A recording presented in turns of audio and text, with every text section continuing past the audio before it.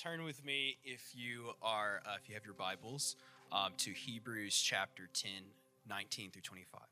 Therefore, brethren, having boldness to enter the holiest by the blood of Jesus, by a new and living way, which he consecrated for us through the veil that is his flesh, and having a high priest over the house of God, let us draw near with a true heart in full assurance of faith, having our hearts sprinkled clean from an evil conscience and our bodies washed with pure water. Let us hold fast with the confession of our hope without wavering, for he who promised is faithful.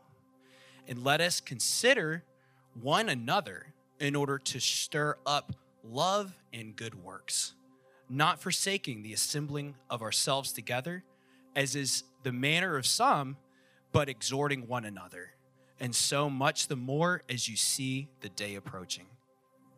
Gracious Heavenly Father, we thank you that you are faithful. And God, you are a God of hope. And you have given us every hope we need in your Son, Jesus. And God, you prove your promises are true and worthy, that we would just lean into them because of your faithfulness. So God, I pray that you would help us to see the hope that you give us in your Son Jesus through your word tonight, that we would lean into this promise of who you are and what you've done for us in the gospel. That God, we would see you are a God, because you are a God of hope and you are a faithful God, you are worthy of our worship. That God, we would worship you in spirit and in truth because of who you are and what you have given us through the sacrifice of your Son, Jesus. So God, would you be present in our time of worship now, that you would be the sole object of our worship now.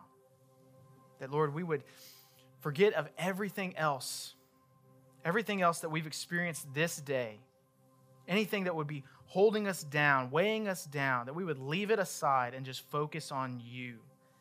Focus on what you want to say to us in our lives right now. Teach us, Lord Jesus, we pray. In Jesus' name, amen. Does a young woman aspire to be a prostitute, to sell off her body to countless men? Does a religious man expect his way of life to lead him away from God, to wander from the very one he aims to please? Why is it that the woman finds a home in the brothel and the man finds comfort in the law? Are these not places of misplaced hope?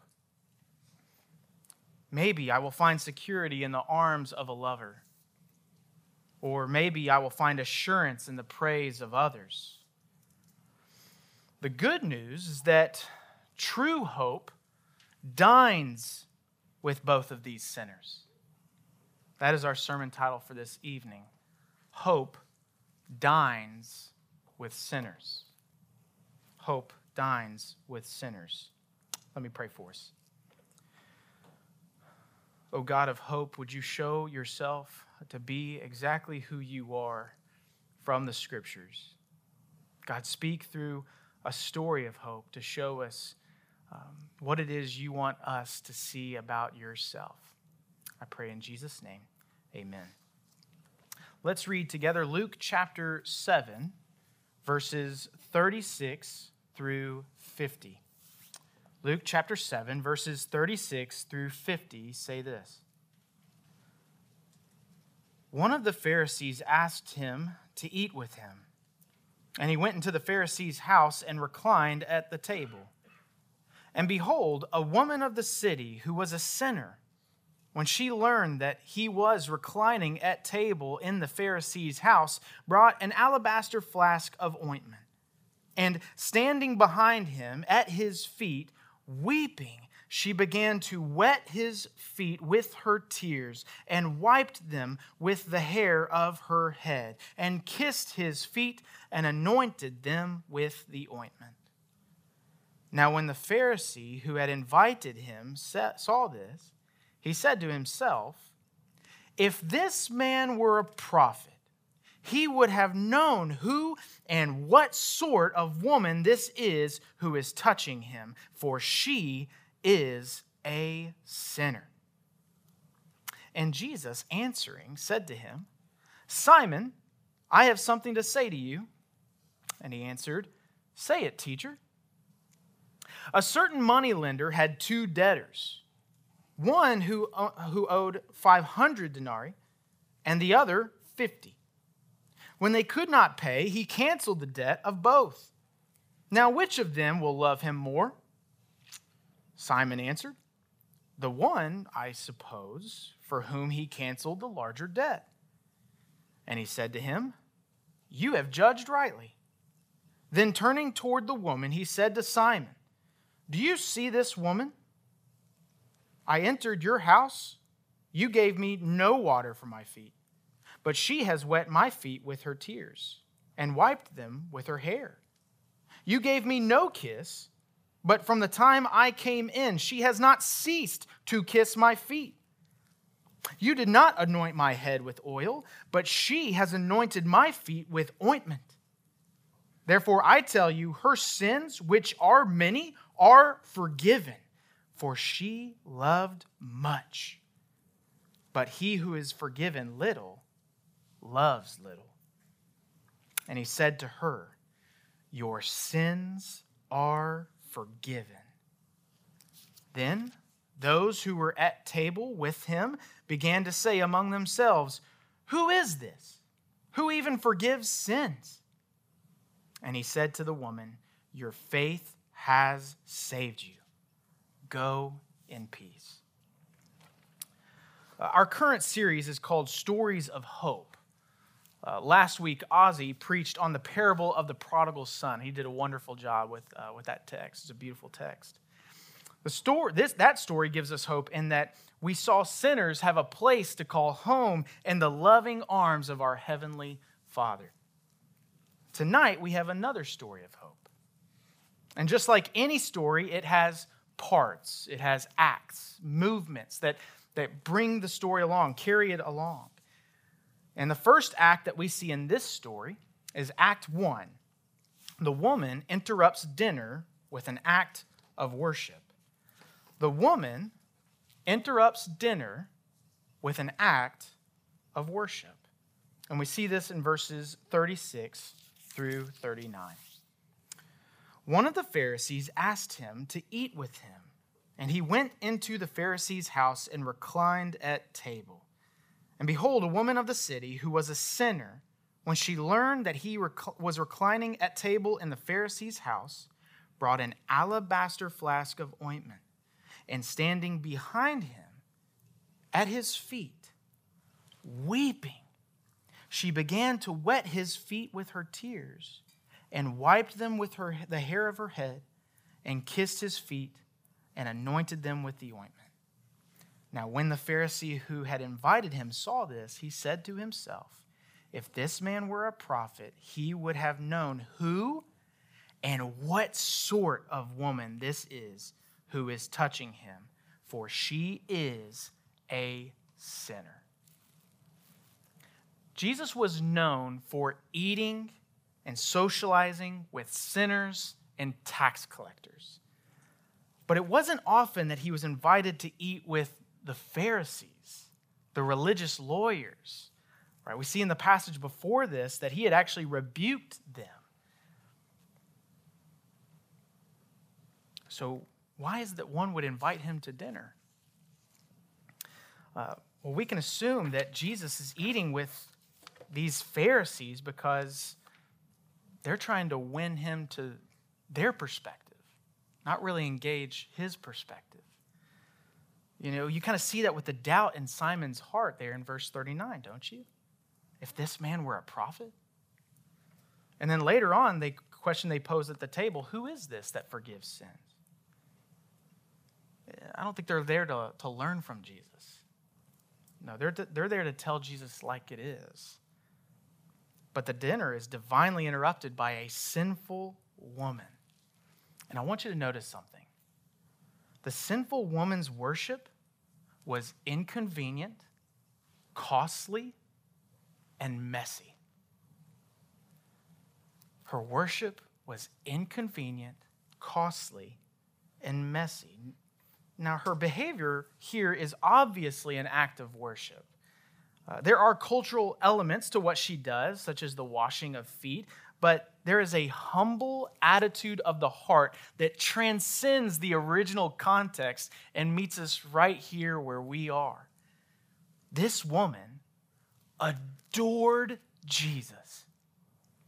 She loved him. She's worshiping him.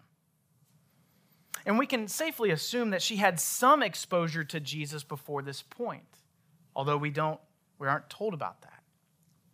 We know Jesus had begun his teaching and healing ministry, and it is likely that this woman had heard the message of salvation and had received it in faith, or at least is in that process. And then we were given this beautiful moment in which she worships Jesus. Her worship is inconvenient in that she barged into the house of a Pharisee while they're eating. The audacity of that. She would have drawn all attention in the room to her act of worship, disrupting the meal and any conversation that was occurring at the time. Those at the table would have easily uttered the words in their heart, "Not here," right? Not now. It was inconvenient. But her worship was also costly in that she brought with her an alabaster flask of ointment. Now, alabaster is a soft stone frequently used as a perfume container. If she was indeed a prostitute, as it is thought by many, this could possibly have been a payment from one of her clients. For her to use it in anointing Jesus is to say, this perfume is worth my body. And I'm giving my body to worship Jesus. What does that sound like to you? It sounds a lot like Romans chapter 12, verse 1 to me. It says, I appeal to you, therefore, brothers and sisters, by the mercies of God, to present your bodies as a living sacrifice, holy and acceptable to God, which is your spiritual worship. Her worship is costly. And her worship is messy. Don't miss this. There is a genuine nature to her worship in that it is not pretty. She is weeping. She is expressing an emotion that cannot be contained. And she is using tears of substance, so much so that she is able to wash the feet of Jesus.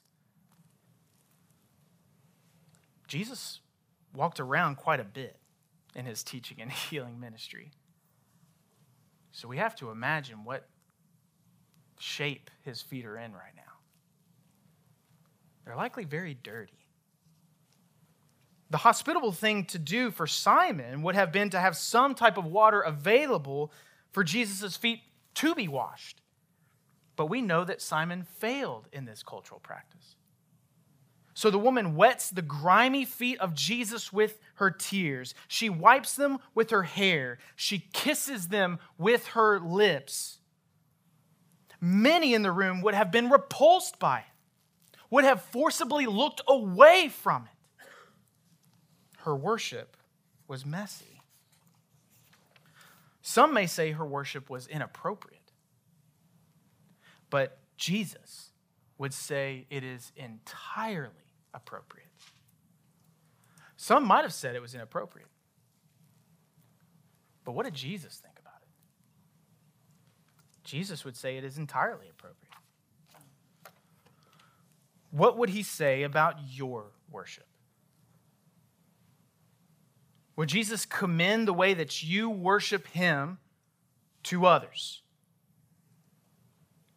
This might be strong language, but Jesus hated the way the Pharisees claimed to worship God. If you don't believe me, you can turn to Matthew chapter 23 because it's a whole chapter devoted to Jesus rebuking the Pharisees. And I'll give you at least a couple verses from Matthew 23. In verses 27 and 28, he says, "Woe to you, scribes and Pharisees, you hypocrites! For you are like whitewashed tombs, which outwardly appear beautiful, but within are full of dead people's bones and all uncleanness. So you also outwardly appear righteous to others, but within you are full of hypocrisy and lawlessness." The Pharisees' way of worship was exactly the opposite of the sinful woman. Her worship was inconvenient, costly, and messy. Their way of worship was orderly, showy, and clean, really crisp. The woman was worshiping Jesus and no one else. The Pharisees worshiped the opinions of others and cared only for themselves. Our worship of God should be honest and true and genuine. Not mere emotion, but not a formality either. We shouldn't care what other people around us think as we engage in worship. How we raise our hands or stay seated or put your face to the ground, kneel at the altar, make a joyful noise unto the Lord, sing out of tune, sing a lyric too early, weep, pray, bow. All of it is directed toward God alongside one another. Our worship is an expression of what the Lord has done in us and through us with the gospel. So let it be genuine. Act 2.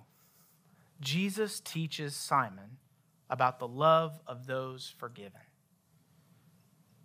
Jesus teaches Simon about the love of those forgiven. We see this in verses 39 through 47. 39 through 47 say this.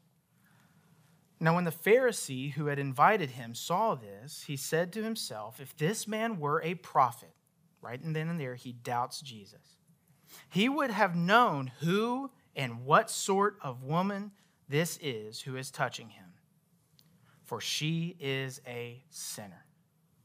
And Jesus answering to him says, "Simon, I have something to say to you." And he answered, "Say it, teacher." And then he begins a parable. A certain moneylender had two debtors. One owed 500 denarii, that's a day's wage, and the other 50 denarii. When they could not pay, he canceled the debt of both. Now, which of them will love him more? Simon answered, "The one, I suppose, for whom he canceled the larger debt." And he said to him, "You have judged rightly."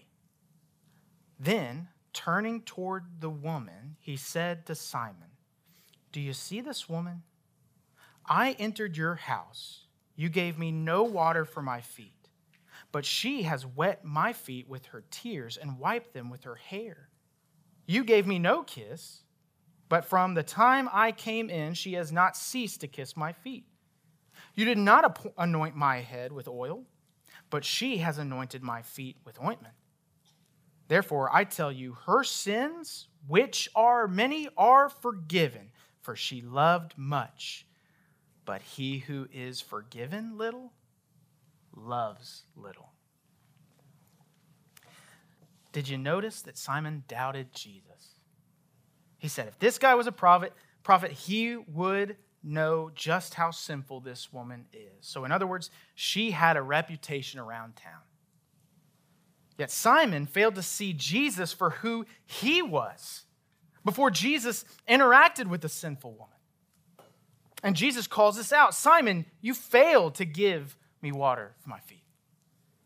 You failed to greet me with a cultural kiss, like a greeting. And you failed to anoint me with oil." Simon was inhospitable. His failure was sin.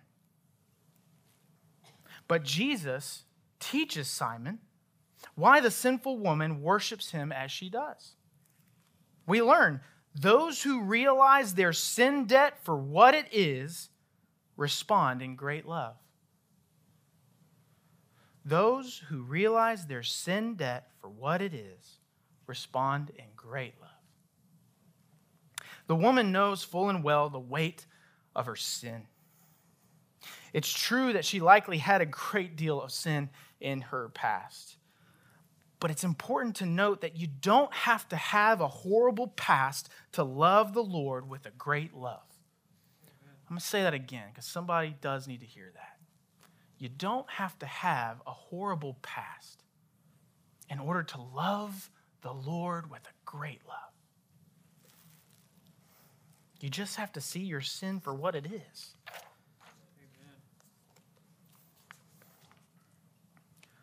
What riches of kindness he lavished on us. His blood was the payment. His life was the cost. We stood 'neath a debt we could never afford. Our sins, they are many. His mercy is more. We stood 'neath a debt we could never afford. All you have to do is acknowledge that you stood underneath a debt that you could never afford. Not that you stood underneath a small debt that you could work your way out of with a little help from God. No. You have to realize you are in grave need of mercy. While our sins are many, his mercy is more. The parable helps us to see why it is that the Pharisee had trouble seeing this. A denarii is about a day's wage. So if you have a debt that is about 50 days, you can work that off in over about 2 months if you work really hard. But 500 days? 500 days? That kind of debt will crush you. That's not one you can easily work off. That's not a couple of tireless months. That's a year and a half that you might not come back from. And when both are canceled in the parable, we aren't left wondering why one responds with great love and the other responds with little love. One has been relieved of a nuisance, while the other has been freed from her slavery. You see, the other half of this lesson is that those who think lightly of their sin debt respond in very little love. Those who think lightly of their sin debt respond in very little love. If we're not careful, we will fall into a forgetfulness like Simon. We tend to forget the gravity of our sin. We think lightly of our sin, or worse, of others' sin. We lose sight of God's hatred for sin.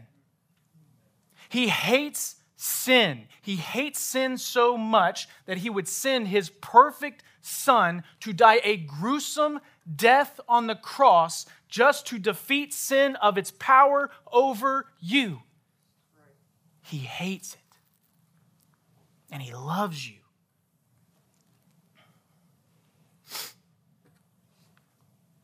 And so that when Jesus is dying on the cross, he's able to utter, "It is finished."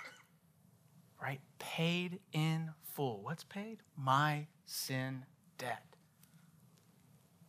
But we have to acknowledge the debt before it can be canceled properly. The great thing about the parable is that it allows Simon and even us to judge for ourselves. Jesus said, "You have judged rightly. You have evaluated your aspect, your perspective of the story just right. Judge for yourself. What about you? Do you love the Lord your God? Look at the outflow of your life. Judge today for yourselves. Do you love the Lord your God? Is your sin debt great in your mind? Is his mercy more? How does your gratitude for the forgiveness of sins compare to other seasons of your life?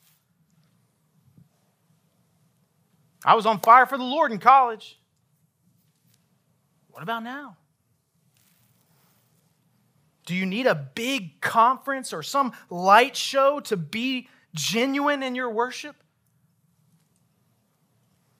Is your intimacy with Jesus becoming sweeter and sweeter over time? Or is it becoming more and more stale? Those who think lightly of their sin debt respond in very little love. If you don't see yourself as a wretch, you will not see God's grace as amazing. And then Act 3. Jesus gives the woman assurance of forgiveness. Jesus gives the woman assurance of forgiveness. This is in verses 48 through 50. And Jesus said to her, "Your sins are forgiven." Then those who were at the table with him began to say among themselves, "Who is this who even forgives sins?" And he said to the woman, "Your faith has saved you. Go in peace." Notice something with me. The sinful woman doesn't say a word. Not a single word is recorded in this passage from her mouth. This breaks our understanding of confession and repentance, doesn't it? Because it isn't mere words. It's an attitude of the heart. It isn't a work to be done. It is a worship in response. The woman loves Jesus, and he turns to her and gives her a marvelous gift. Assurance. Your sins are forgiven. Your sins are forgiven. Your sins are forgiven. Simple words uttered from the very one who has the authority to forgive sins.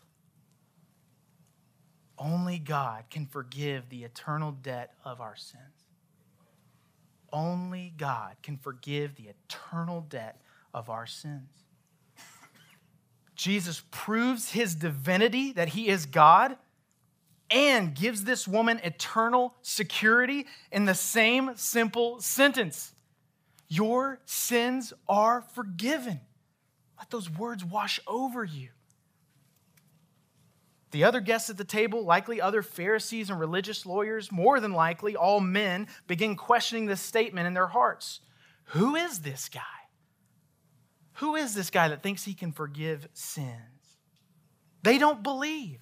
They don't want to believe. Jesus is God, and he has the authority to forgive sins. This is good news, because we are not without hope. In fact, hope dines with us. One scholar says it this way: this dinner changed one person's life, and it was the uninvited guest. She found hope. She placed her faith in that hope, and that hope gave her peace. So our response must be faith and obedience. Faith and obedience. Don't wait for the perfect situation to come to Jesus. Don't wait. Come to Jesus as you are. It will be inconvenient. There's never a perfect time to start following Jesus other than now. It will be costly. You are going to have to sacrifice and surrender your life to the Lord Jesus. As he commands his disciples, pick up your cross and follow me. Deny yourself.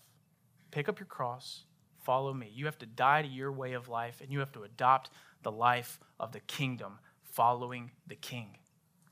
It's going to cost you everything. And it's going to be messy. It's going to be messy because our sin is messy. And even being sanctified while still sinners is messy. Nobody's expecting you to have it all together when you start to follow Jesus. We're all a work in progress when we choose to take up our cross. It's going to be inconvenient, it's going to be costly, it's going to be messy, but it's all going to be worth it because he is worth it. Jesus is looking for followers who are going to worship him in spirit and in truth. This woman didn't ask Jesus for anything, not a single word. She wanted Jesus because she was broken over her sin. She didn't want a perfect job. She didn't want a perfect lover. She didn't want a perfect life. She wanted Jesus. And you know what she got? Jesus. Which brings us to our main point for this evening. Jesus commends the love and worship of those whose sins have been forgiven. So what is our application? Love and worship Jesus greatly if your sins have been forgiven. Love and worship Jesus greatly if your sins have been forgiven. There's a phrase I've befriended in ministry. I cannot want it more than them. I cannot want it more than them. I can want it for you. I desperately want you to see Jesus as worthy of every ounce of your energy, efforts, time, and dime. He's worth it. But I cannot want it more than you. You have to want it for yourself. You have to see that only God can forgive the eternal debt of your sins and respond to that by repenting of your sins and believing in faith that Jesus fulfilled all that was required to save you from your sins in his death, burial, and resurrection. The risen one has overcome. If you have this saving faith, if you live in this peace, as Jesus commands the woman, go in peace, that's the obedience factor. Then your whole life will result in a great love of the Lord, a love for the Lord Jesus and the worship of his name. And if for some reason you've lost that sense of love and worship that you once had, it might be time to recline at table with Jesus, trusting that hope dines with sinners.